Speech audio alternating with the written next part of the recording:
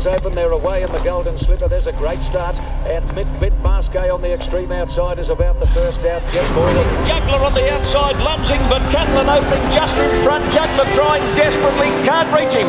Catlin opening is lasted to win the Doncaster by a hit to Juggler. This podcast is brought to you by Racing New South Wales, Sky Racing and Inglis. The Gosford Race Club fills in for the Australian Turf Club on Saturday, May the 8th, with a top program highlighted by the Coast 3 and 4 year old quality over 1,600 metres with a purse of $500,000. Co-features are the listed Gosford Gull Cup worth $250,000 and the listed Takeover Target of $150,000. The Scone Race Club will host a unique two-day carnival on Friday, May 14 and Saturday the 15th. On the Friday, they'll stay at home for the Scone Cup and the Inglis 2-year-old Challenge. But the following day, the Scone Club will take the show to town for the Group 3 Dark Jewel Classic worth $200,000 and the listed quality sprint, the Luskin Star Stakes. The black type races just keep rolling at Rose Hill with the listed Hortensia Stakes, the listed Denise's Joy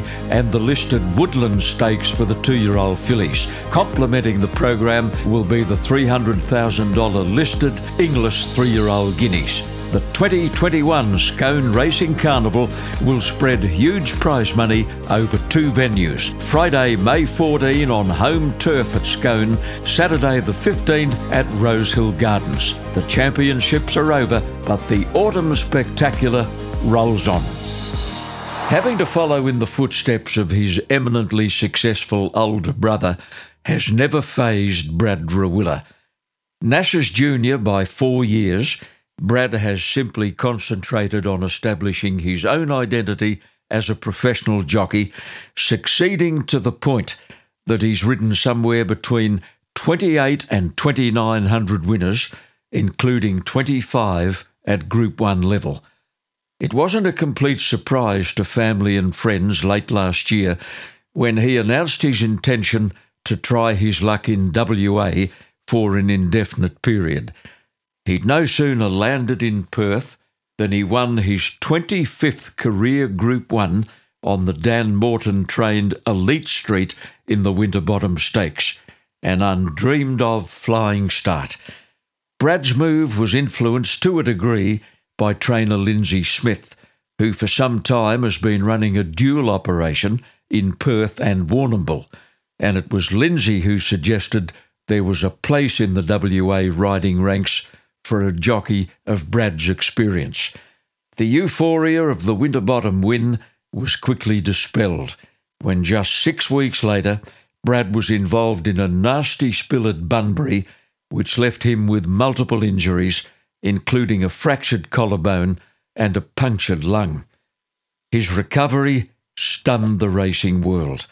He was back in weeks, and he won at his first ride on Queen Takes King at Ascot, and he hasn't stopped riding winners since on a wide range of tracks. Let's say good morning to a recently inducted sandgroper, Brad Rawiller. Brad, I know it's pretty early in Perth. Thanks for getting up early to talk to us on the podcast. Oh, it's my pleasure, John, and thank you for thinking of me. And I'm happy to join the Nash and Campbell who have also been on your podcast, and it's going to be interesting, reminiscing and going back through some old stories. Well, we're recording this on a Sunday morning before you head off to Northam, about 84 kilometres from Perth. A couple of days ago, you were at Geraldton. How are you handling the travelling? Oh, look, it's been, it comes hand in hand with being a jockey, especially coming from Victoria, where if it's not 6 days a week, it's 7 days a week, travelling long drives to distant tracks all over Victoria, and it's not something that's ever bothered me driving the car, and it's sort of a way I've always used to get me weight anyway. I sweat in the car, and it gets me to the races in the zone, ready to punch out hopeful winners. So you often turn the heater on? not often, always. Yeah, you had a number of rides on Saturday at Ascot, and you won the last on a horse called Star Align, which I think led all the way. Yeah, it was good to finish with a win, because I was a little bit disappointed with me ride. The race before was the main, or the feature race, and his horse was going into the race three wins straight, and he actually just got over racing and didn't get him into a rhythm to be able to settle, and more or less hindered his chances, and it was nice to come out in the last and get things back on track. You've had an affinity with Perth racing for a long time now, and it goes right back to 1997 when you were invited to ride in an Apprentices Cup. I think you were about 19. The horse was called Old Cobber, and coincidentally, he was trained by the man you've reforged an association with, Lindsay Smith. Yeah, it's funny how sort of things work out, and I've just always, every time I've come over to WA, I've always had success, and Lindsay Smith, just by luck, as far as Old Cobber goes, I come over for the Apprentices Cup and Apprentices Challenge race, and it was actually drawn out that, it wasn't like I was sort of booked to ride that horse, but I landed with that ride, Lindsay Smith, and Old Cobber actually was had won 5 straight before I'd ridden him, and I went to Peter Nucky's place, who was the horse's normal rider, and watched his replays, and he'd actually just had such perfect runs, all 5, and I'm just thinking, wow, I don't know if, there's going to be a time when they're going to be unlucky, and as I say, I drew inside and had a perfect run, and the horse won by nearly 5 lengths, I think, and also then I had my other ride was Jethro Tull for Lindsay Smith as well, and he won the Apprentices Challenge race. So it was a pretty good first WA trip. Yeah, well, you got to like Perth even more in 2008 when you won your very first Group 1 race, the Fruit and Veg Stakes, which is now known as the Kingston Town Stakes, on Nicanero. You'd ridden him a week earlier, hadn't you, in the Railway Stakes, finishing 3rd? Yeah, look, it was just one of the for 12 months early. It was only 12 months early. Honestly, I was given a wage on it. I had a fractured thumb and a couple of cracks in my ribs from a fall, and I was struggling with my weight, and actually that was another thing. I had a problem with my foot that I for nearly 6 months I hadn't been able to run. And I'm a mad runner for me weight, and I couldn't run 500 metres. Literally couldn't run 500 metres, and I went and seen. It was actually Terry Kelly, trainer from Victoria, that put me onto a gentleman named Pat Allen to go and see, and I just thought, I got nothing to lose. I'll go and see him, and he's sort of a muscle manipulator, I guess you can say, but works on nerves, and he worked on my foot, and he says, "Yep, Brad, we can. Good news, we can help you. We can fix it." And it was just crazy. But I the next day, I went and ran 5Ks. Goodness me! I swear I could not run 500 metres, and it was just at the time that I met my wife, started running with my wife, well, now wife, and sort of 2 weeks later, I'd gone from going to go over the jumps. Literally, I was at all planned to retire from the flat and start jumps racing like my old man. And my weight started to come good, and I just thought, I'll give it another go. And 12 months later, I'd ridden 100 winners since, and it was just an incredible story then that Nash was asked by David Hayes to come over to ride Nicanero. To ride Nicanero. Nicanero had run second in the this mile race. I think it was the Emirates back then on In Melbourne, yeah. In Melbourne at Flemington, yeah, and he was had the selection of 5 or 6 that David had brought over, and Nick Nero was the horse, obviously, that you would want to be on. I did ran second in the main Group 1 race over a mile the week before, fortnight before. So he had come over to ride them, and just so happened myself and my brother Todd were going to just come over and spend a few days just for a short holiday to meet up with Nash. And I was just we were at the airport ready to board the plane, and Nash just called me and he said, "Look, Brad, you've got to give David Hayes a call now. I'm going to make it. I want to make a call to ride actually confectioner in the railway. Yeah. But wasn't a fancy one. He probably would have been 15, 16 to 1 type thing. And Nick Nero, like I said, was the horse you'd probably want to be on. And he said, I'm only going to make that call if you can ride the horse that I don't, because I probably don't want another big name rider going and picking up, a leading chance in the Group 1. And so he gave me David's number, and I give David a call, who I'd been riding work with myself for nearly 5 years. And I asked Mr. Hayes,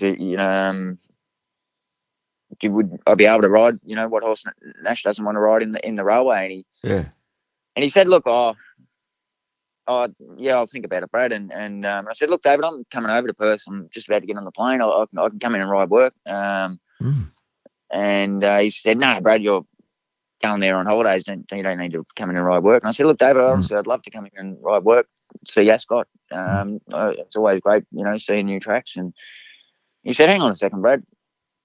I'm not sure what he thought or how. He said, yep, Brad, whatever Nash doesn't ride, you can ride. So I picked up I picked up Nick Nero in the railway, and Nash rode confectioner, and it was a short half head away from Reginia's call, because Nash actually got beaten a nose in the railway, and I finished third on Nick Nero. So I kept the ride on Nick Nero going to the Kingston Town, and or the Fruit and Veg was called then, got my first Group 1 through the call, a massive call by older brother Nash. Yeah.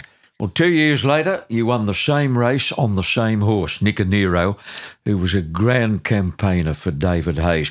David also put you on a Derby winner in the West, a horse called Chartreux in 2010.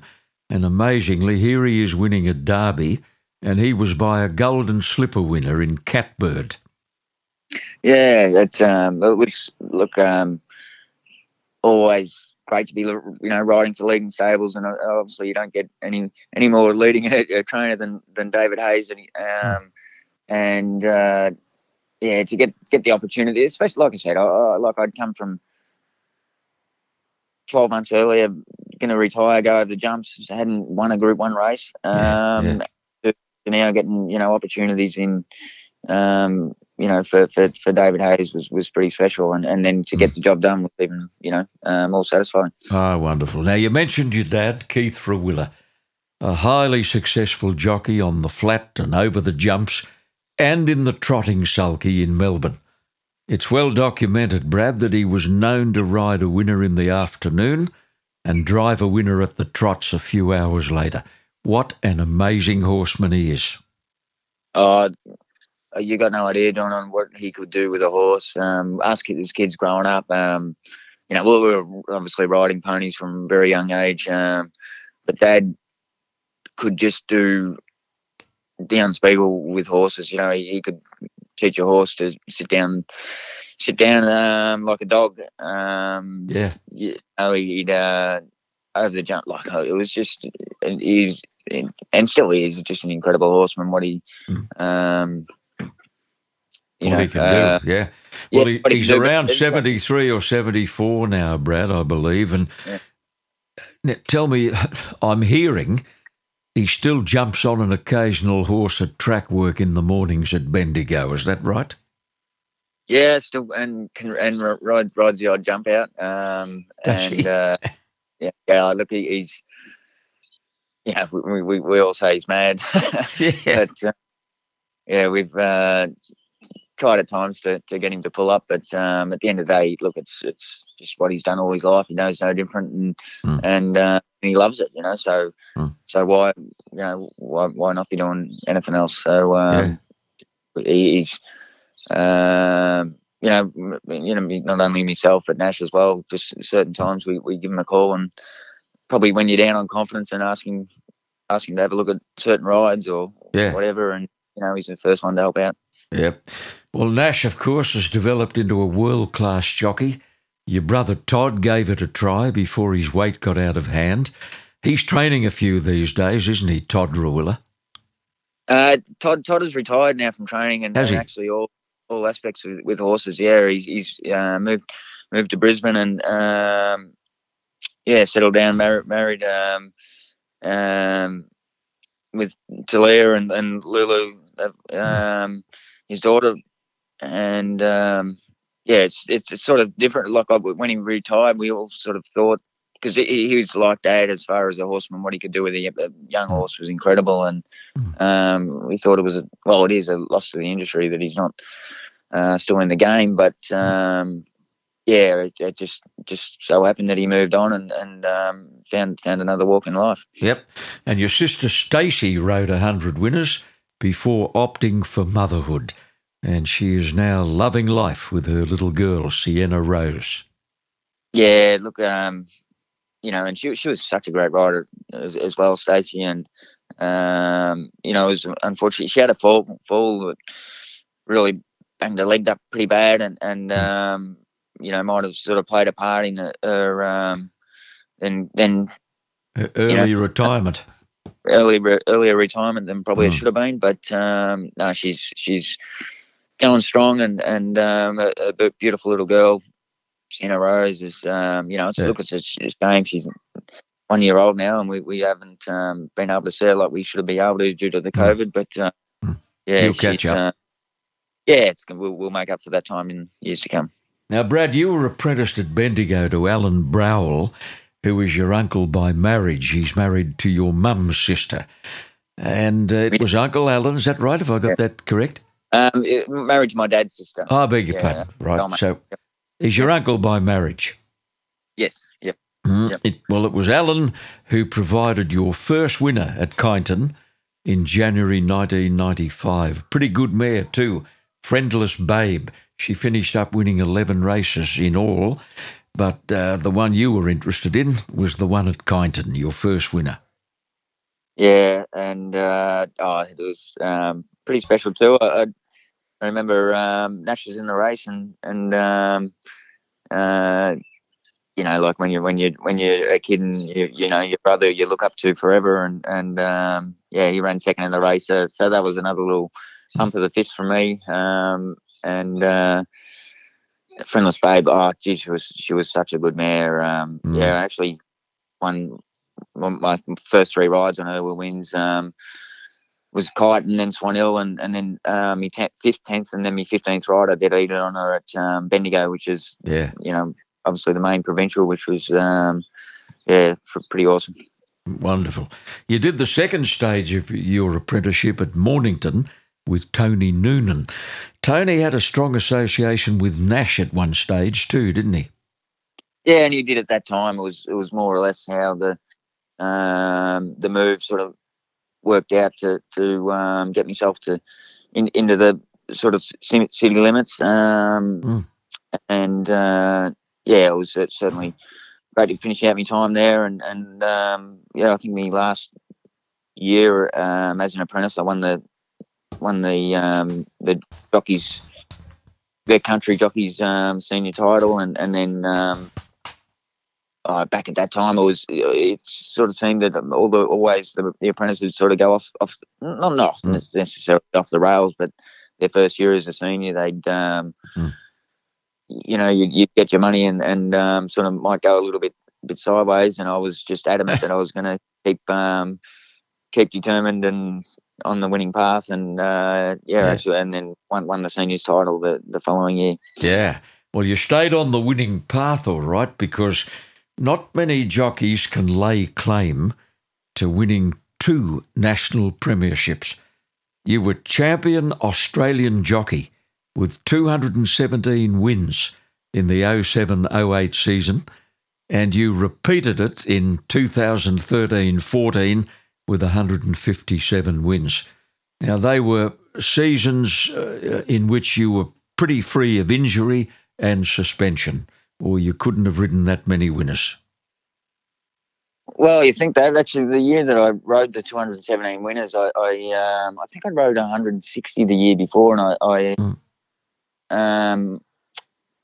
actually thought I said at the start of the season I'm going to be the first jockey to ride 200 winners in Victoria, and it was just something again, you know, when I set myself, I was driven all year, and I actually had 2 months off in total for that season through suspension. I did have a fall and broke a couple of ribs at Moonee Valley horse. Fractured the leg and fell and broke a couple of ribs. And it was only a week off because the next week I had to ride Week and Hustler in Randwick Guineas, and I wasn't missing that. So, broken ribs, I went around and won a Group 1. So, amazing. But it was a really amazing season to think 217 winners. And I actually rode the 200 winners with a month to go, and I thought, well, where do I go now? And I seen the record was 224, and I rode every day that month. Did you? Rode 17 winners, and I think it was about 26 or 27 seconds. And I said, I won't be ever doing this again. Yeah, good dinner party material, mate. Now, in 2009, Brad, you achieved a career highlight with a Golden Slipper win on Feelin' Ready for the late Bruce McLaughlin. But it didn't happen under ideal circumstances. Jason Holder had won the Magic Millions on that horse earlier in the year, but he was injured in a fall at Eagle Farm a week later, and it must have been an empty feeling for poor old Stubby.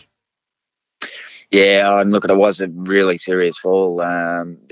He's back riding now, and a good mate, but it was like there was a point, you know, obviously that he would, and it was said that he would never ride again, you know. So it's great that he's back riding now, but how things sort of transpired, it just worked out that then I was offered to. I'd been mates with Jason McLaughlin for a number of years, and he called me to come up and trial him, and then I rode him in the lead-up runs, and it was funny. The year before, I rode All American in the Golden Slipper after running second on him in the Blue Diamond, and through the outside gate, and it got into a beautiful spot. When I say beautiful spot, from the barrier, I had cover 3 wide, and was in a good position at the 600, thinking we're trucking along beautifully here. And yeah, time I straightened up, I was something like 17, 18 wide. Everyone sort of just going outside of the next person to get into clear air, and I just kept getting wider and wider, and we ended up running 5th, and the horse that ran second had come inside me, so I wasn't certainly a good thing beaten or anything, but I knew that I didn't get the run that I should have been. No. Would like to enjoy, you know. So the next year I come out with Feelin' Ready and draw 17 of 18, and I swore that won't happen again. And I ended up, funnily enough, just trying to not miss the start, but was just mindful of the fact that just to be a little bit slow away, skip across the field, and the track, the heavy track, and I walked the track, and they were getting off the inside, and I knew the inside by that time. It had actually wasn't that bad on the inside, and went across and just tracked up on the inside, and lo and behold, landed behind Real Saga, which was the favourite race, and I thought this is pretty good. And as they kept moving off, I just kept sneaking up on the rail, and lo and behold, I straightened up and kicked 3 clear, and won a Golden Slipper. It was just such an incredible day. When you made your presentation speech, you gave Jason Holder a lot of the credit for the win, and I can tell you, Brad, that he was deeply appreciative of that. Oh, yeah, well, like I say, like we because he's an Adelaide rider and me from Victoria, it's not like we would see a lot of each other, but always when we did, we'd always, we're good mate. I'd been out with him and I'd had a drink with him in Adelaide, and and he's he'd been such a great rider for a long time, and like I say, how the game can, highs and lows. You're on top of the world one day winning a Magic Millions, the biggest race of his career, and then you have a fall. I couldn't imagine how he would have been feeling watching it. I'm sure he would have been happy that I'd picked up the ride and won the race, but at the same time, it would have been still pretty hurting. You got yourself on a horse called Viewed 11 months after he'd won the Melbourne Cup. Now, you rode him 5 times, unplaced in the Underwood, unplaced in the Turnbull, and then you won the Caulfield Cup. Now, I hope Bart Cummings was the first to congratulate you on an amazing ride. You were in front of 3 horses at the half mile. You went around 1 horse only, ducked back to the fence again, and Viewed got up to win the Caulfield Cup. You must look at that replay to this day and shake your head.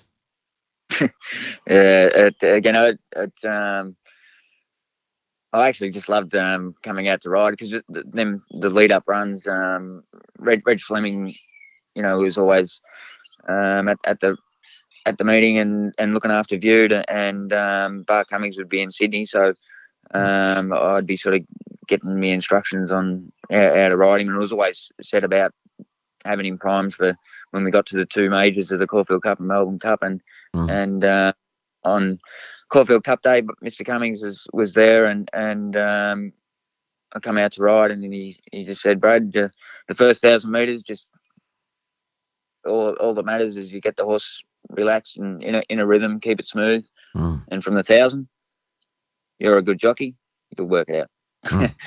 And it worked out all right. Again, I walked the track and down the side that they were getting off the inside more or less from the start of the day. It was sort of softer at the start of the day, but by the time we got to the Caulfield Cup, nearly from the set, no one had actually been on the inside, and I sort of banked on that, I guess, and when I straightened up, I got into the back straight or the side straight at Caulfield. I was 10 lengths off the leader and could see from where I was to the box seat. So I just smoked up behind him, and he was such a great stayer. He was a horse that the further he went, the quicker he could run up 6. It was just an amazing stayer. You rode him in the Melbourne Cup of the same year, won by Shocking. You were beaten only 4.5 lengths. And even though he only had 3 or 4 behind him on the turn, Brad, you weren't all that far from the leaders. Straightening up, you were probably within 4 or 5 lengths of the leaders. Yeah, look, it was really one of the, something that, not regrets looking back, in that there wasn't really anything that I could have changed. But on the Saturday, though, he ran in the McKinnon Stakes on the Saturday, and we just had him going that well. He was so relaxed. At the 1400, they slowed up to even time quickly, and it was, like I say, push button. He just straight away back underneath me, and 100 to 1 shot following me, just ran straight up his backside, and word of a lie, he was on 3 legs for 50 metres. I was literally in the race, shedding, nearly crying, because he was a great chance in a Melbourne Cup, and lo and behold, he started to get his action back together, and I was as kind to him as I could, and how he ran third was just amazing. And he come back, and he had actually been stripped behind on one of his legs, and I have no doubt he was right. And they'd actually up and done the work and he was right on Melbourne Cup day. But after having what happened on the Saturday, he didn't settle in the run. He only fell twice going out the straight. Yeah. It was really a remarkable run to, with the top weight 58 to go that close, 4.5 lengths from the winner. It was just, when you're not only riding a horse that won the Melbourne Cup the year before, that time riding for, the legend of racing, Bart Cummings, it was... you wanted everything to go right and it didn't. Yeah, more or less. Yeah. And that racing we've all had those days where just, and what comes around goes around. I had a lot of luck, and then we in a Caulfield Cup, and they can't take that off us. So we. Brad, in the mid-2000s, you became the regular rider of a superstar called Weekend Hustler, who had 21 starts all up. He won 12 of them with 1 second for almost 3.1 million. You rode him 17 times in total for 11 wins, including 7 Group 1s. Now, you believe his George Ryder Stakes win in 2008 was his best performance. It was run on a heavy 10 track, which was the last thing he wanted, and a horse called Racing to Win had the coal sit on you coming around the turn. He was a great little horse, Racing to Win. Yeah, look at... he was just such a terrific horse to ride as a jockey. You could just...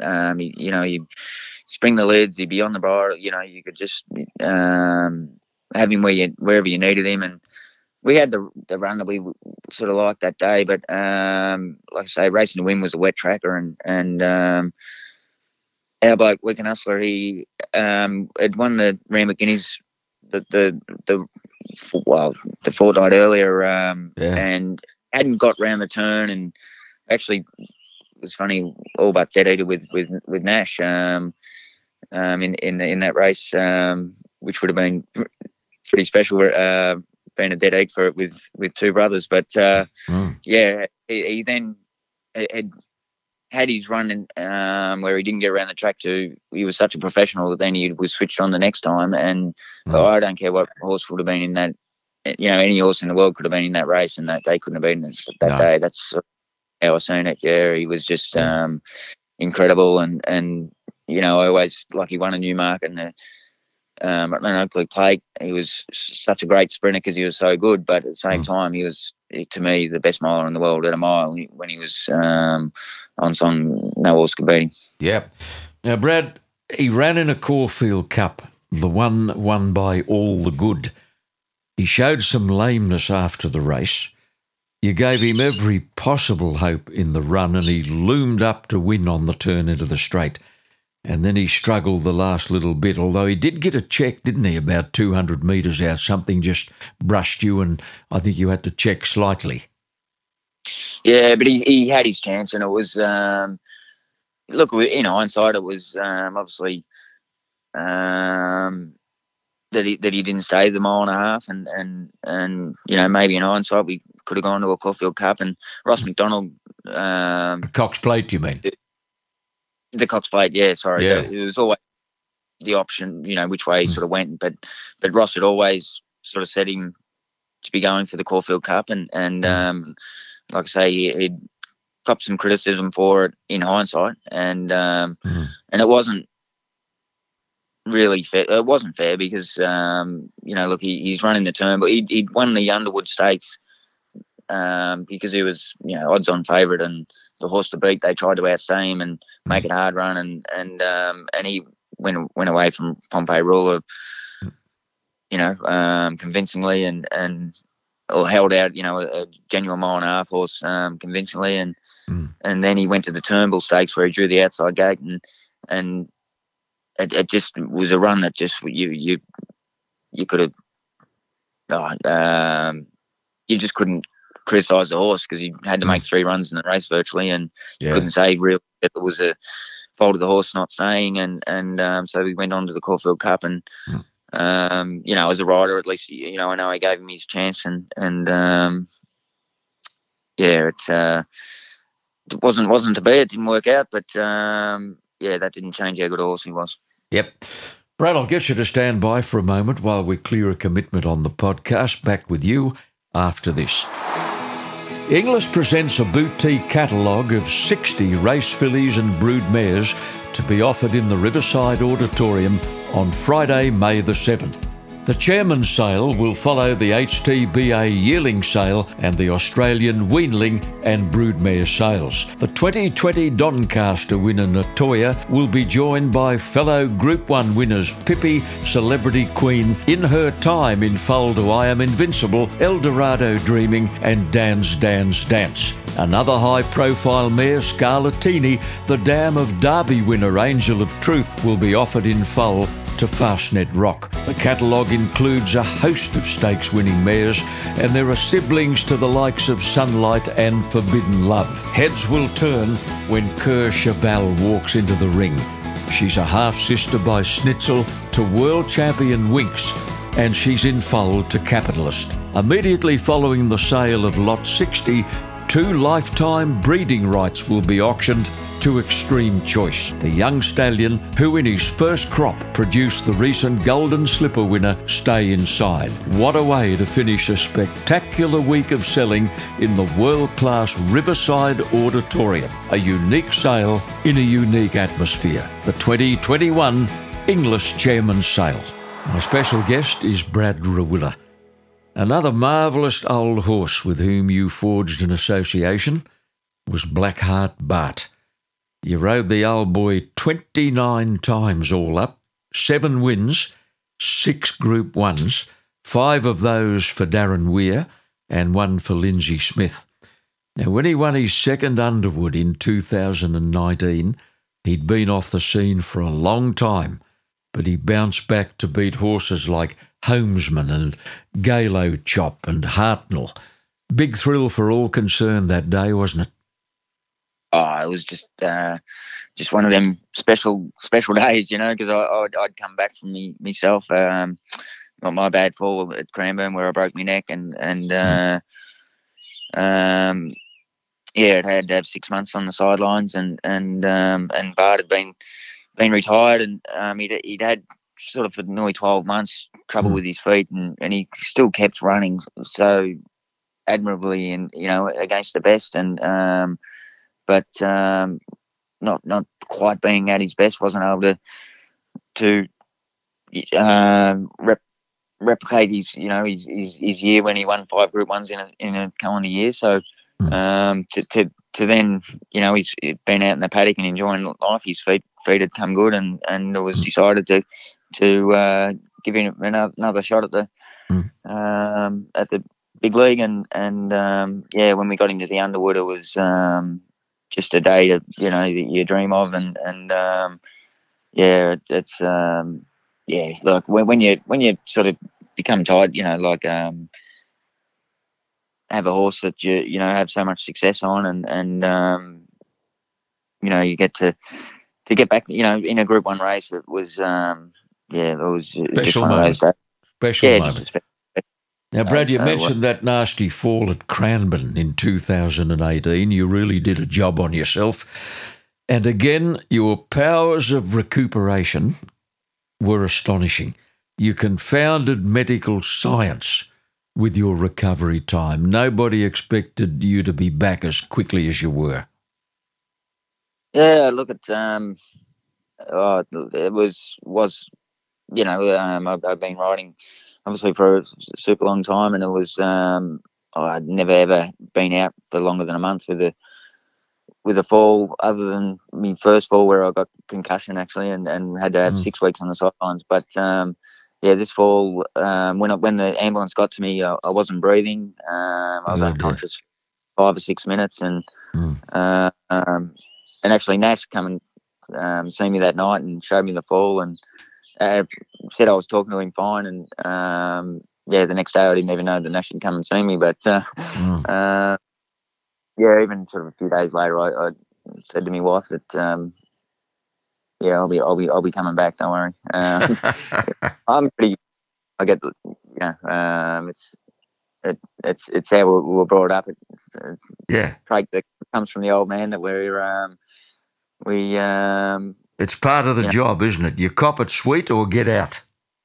Yep, you got to take the good with the bad. Simple as that. You know, there's the highs and lows of the industry can be hot. You know, Golden Slipper's one is the top of the world, and then you can come crashing down pretty quick. Valleys and peaks. I mentioned Hartnell's name, Brad. You had 2 rides on that old marvel towards the end of his career, for a 7th in Mer de Glace's Caulfield Cup and a 3rd in the Turnbull Stakes. You talked about a push-button ride earlier. I think Hartnell was a bit that way, wasn't he? Yeah, geez, he was incredible, man. Horse, he Godolphin, he was one of the stable's favourites, and it was really special for me to be able to get the ride on him in the Caulfield Cup, knowing that he was coming up to retirement, and it was tough for me to take, actually. The day we ended up from an awkward gate, we got into such a beautiful run, but sort of from the half mile, actually, it got blocked up for a run, and as much as he still ran his typical, always honest race, he was lucky not to, certainly be in the first 3, and who knows, might have got in the clear earlier. He might have been challenging for a win, but it was, still pretty special for myself to be getting a ride for Godolphin in a Caulfield Cup. Just looking at your list of Group 1s, you won a South Australian Derby on Laser Sharp, a Queensland Derby on Brambles, you won a William Reid on Flamberge, you won an Australasian Oaks on May's Dream for Darren Weir, and for the same trainer, a two-rack handicap on Trust in August. Now, that all adds up to 25 Group 1s, Brad. Pretty impressive. Yeah, that's it's been an amazing career, but one that, it's when you sort of look back on, and you speak of the two-rack handicap, just off the top of my head, Trust in August was another horse that had great association with. He won $1 million with in the Vobis Gold races. He was just a horse that I got along with well. I remember one day the Vobis Gold race at Wangaratta, he tried to buck me off going to the gates, and he was a horse that had character, and we always got along well, and had a lot of luck on him, and and another association I've got to make mention of, a horse called Slalom John. He was a horse that you look back on a Weekend Hustler and Trust in August, that Slalom was a really good horse, stable horse. I mean, talented horse, but at the same time, he wasn't a Group 1 horse. But no. He was actually my favourite horse ever to ride. He was Slalom. I won a Hariba Stakes on it, and Golden Topaz, sort of like the Newmarkets of the bush, and a Weary Dunlop at Benalla. Yeah, and the Weary Dunlop at Benalla was just the funniest memory of him. He was a horse that was, you'd think he was sort of more or less like a 1.5-mile horse. He was the quietest ride you could ever speak of, and he was first up, so fresh, and he was a sprinter, but behind the gates, he's just walking around with his, virtually sludging around like he's going to be running a 1.5-mile race, like I say, and we drew barrier 2, and we've walked into the gates, and as always, he just straight away just stands there like he's half asleep, and the horse that moves into the barrier 3 was the sprinter, all eyes popping out of his head, primed up, ready to go, and he's got the horse has gone in red and nearly sort of half taken on the front, and I'll never forget it. Salem, he's turned his head to the side, and I swear he just shook his head and, "What are you doing, mate?" And anyway, and then he puts his head back into the front of the gates and stands there and waits, and the gates open, bang, he's in the box seat and wins by 5. It was oh god, yeah. Just an incredible racehorse, but at the same time, just a horse that you'd love as a pony for when he retired. Obviously, your brother Nash has been an inspiration right through your career. But in the early years, you had 2 other role models, and you reminded me of this on the phone the other day. One of them was Patrick Payne, and the other was a bloke we see on television frequently, And I think we tend to forget what a great rider he was, Simon Marshall. Yeah, not a great rider. He was, at the time, like, honestly, he was virtually the best. That's the way I've seen it. And obviously Patrick, though, as well. They were just both amazing riders for their height, their balance, and still their strength. Certainly always, like Gauchi's, such a incredible rider for such a long time. But at the same time, because he was more or less half my size, there was never a rider that I could sort of look at and be sort of training me style on. But when Patrick and Simon, you watch them and their poise was always sort of what I looked up to. And obviously I had Nash that was as well, who was, at the end of the day, I rate him as best in the world. So be lucky to have an extra role model that I can call anytime. Nash is hard to get past, isn't he? Yeah, he's an amazing rider. Yes. Just a one-dimensional rider. He's he ticks all boxes. I love how watching him sort of on the turns, building into it, into the straight, how he can get to an outside of a runner without losing momentum. He's to me the best, I think. So it's I'm happy to call him your brother. I think the best example recently of his never say die attitude. What about that win on Eduardo at Randwick recently? You probably saw it, or you'd at least see a replay when James McDonald just sauntered up on the outside on Nature Strip. May have even headed him for a stride or two. Nash said, "Not yet, boy." Yeah. Didn't he lift that horse the last 50 metres? Yeah, it was. I mean, it's just Nash at his best, and not at the end of the day, you all but expect it from Nash, and it was from the side watching. When Nature Strip, such a class animal in his own right. Certainly I was watching and cheering my brother home was pretty awesome. Yeah, you've always been a bloke to pull your weight where track work is concerned. Where are you riding work in Perth? I'm riding at Ascot's where I'm doing the main of my riding. Fridays now I'm going out to Lark Hill. Dan Morton's at Ascot is probably where I'm doing the main of me track work. And obviously he had Elite Street that we won the winner bottom on. It's just obviously I'm just trying to break into the ranks here, and it's always in track works.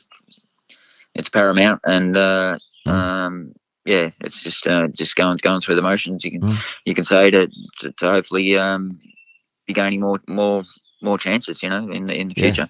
Hey, what a flying start to win the Winterbottom Stakes Group 1 literally 5 minutes after you arrived in the joint. You couldn't believe it. Yeah, look, it's like I say, I've been lucky over the years, and to land the ride on Elite Street, in the Winterbottom Stakes was huge, and to get out and get the job done, it was the perfect start, and it was after. I was coming over, as we stated earlier, just trialling whether it could work in Perth, and all of a sudden you've won a Group 1, and you think that it was a fairy tale start, you could say, and like we said earlier, you come crashing back down with me fall of Bunbury, and back to square one, and now starting to build up the numbers again, so we will. Like always, we'll keep punching. You've had great support from your family, Brad, who were all prepared to get behind your move to Perth, and it's a long way from family and friends in Victoria.